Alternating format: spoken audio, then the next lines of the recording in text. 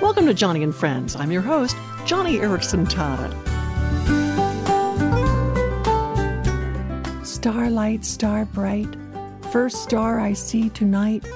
I wish I may, I wish I might have this wish I wish tonight. I know you've said that, and I've sure said it many times. On many a bright and starry night, I would wish upon a star, the first star of the evening, asking God to please, please, Lord Jesus, give me back use of my body. I knew that wishing on a star wasn't the Christian thing to do. But I had read in John chapter 15, verse 7, where Jesus says, quote, "If you remain in me and my words remain in you, ask whatever you wish, and it will be given you." Wow, it sounded like Jesus was on my side. And I was aided on in my wish by other verses like Psalm 37, verse 4, "Delight thyself in the Lord, and he'll give you the desires of your heart." Boy, it looked like God wanted me to have my wish. And so I began to follow faithfully the condition of that promise. I began to remain in him as well as have his words remain in me. And as I did that, I came across some interesting words from the Savior. Words like Acts 14:22, where it says that we must go through many hardships to enter the kingdom of God. And words like 2 Corinthians chapter 1, verse 5, where we are told that the sufferings of Christ must overflow in our lives.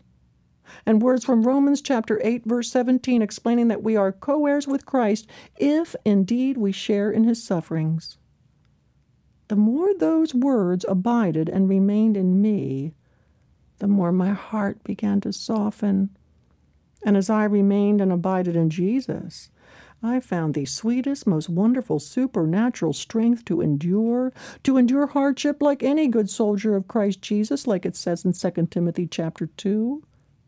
I was encouraged to abide even further in my Savior until finally, one dark night, when a star up in the sky appeared, I found myself saying, "I wish I may, I wish I might have this wish I wish tonight." And as I softly repeated those words, looking up into God's great heaven, I knew without a shadow of a doubt that God would grant me my wish. I had delighted myself in the Lord, and I was convinced he'd give me the desire of my heart. And just what was my desire that dark night? What was my wish that evening under the stars? My wish was to simply draw closer to you, Jesus.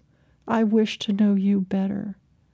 That had become the desire of my heart, not to rise to my feet, not to get back use of my hands, but to rise to new levels of trust and peace and joy in Jesus.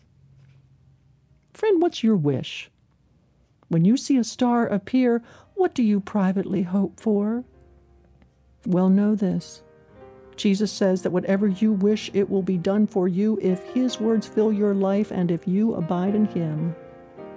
Funny thing, though, when you do that, you end up getting far, far more than you ever imagined, more than you ever could wish for, because you end up with the bright and morning star himself.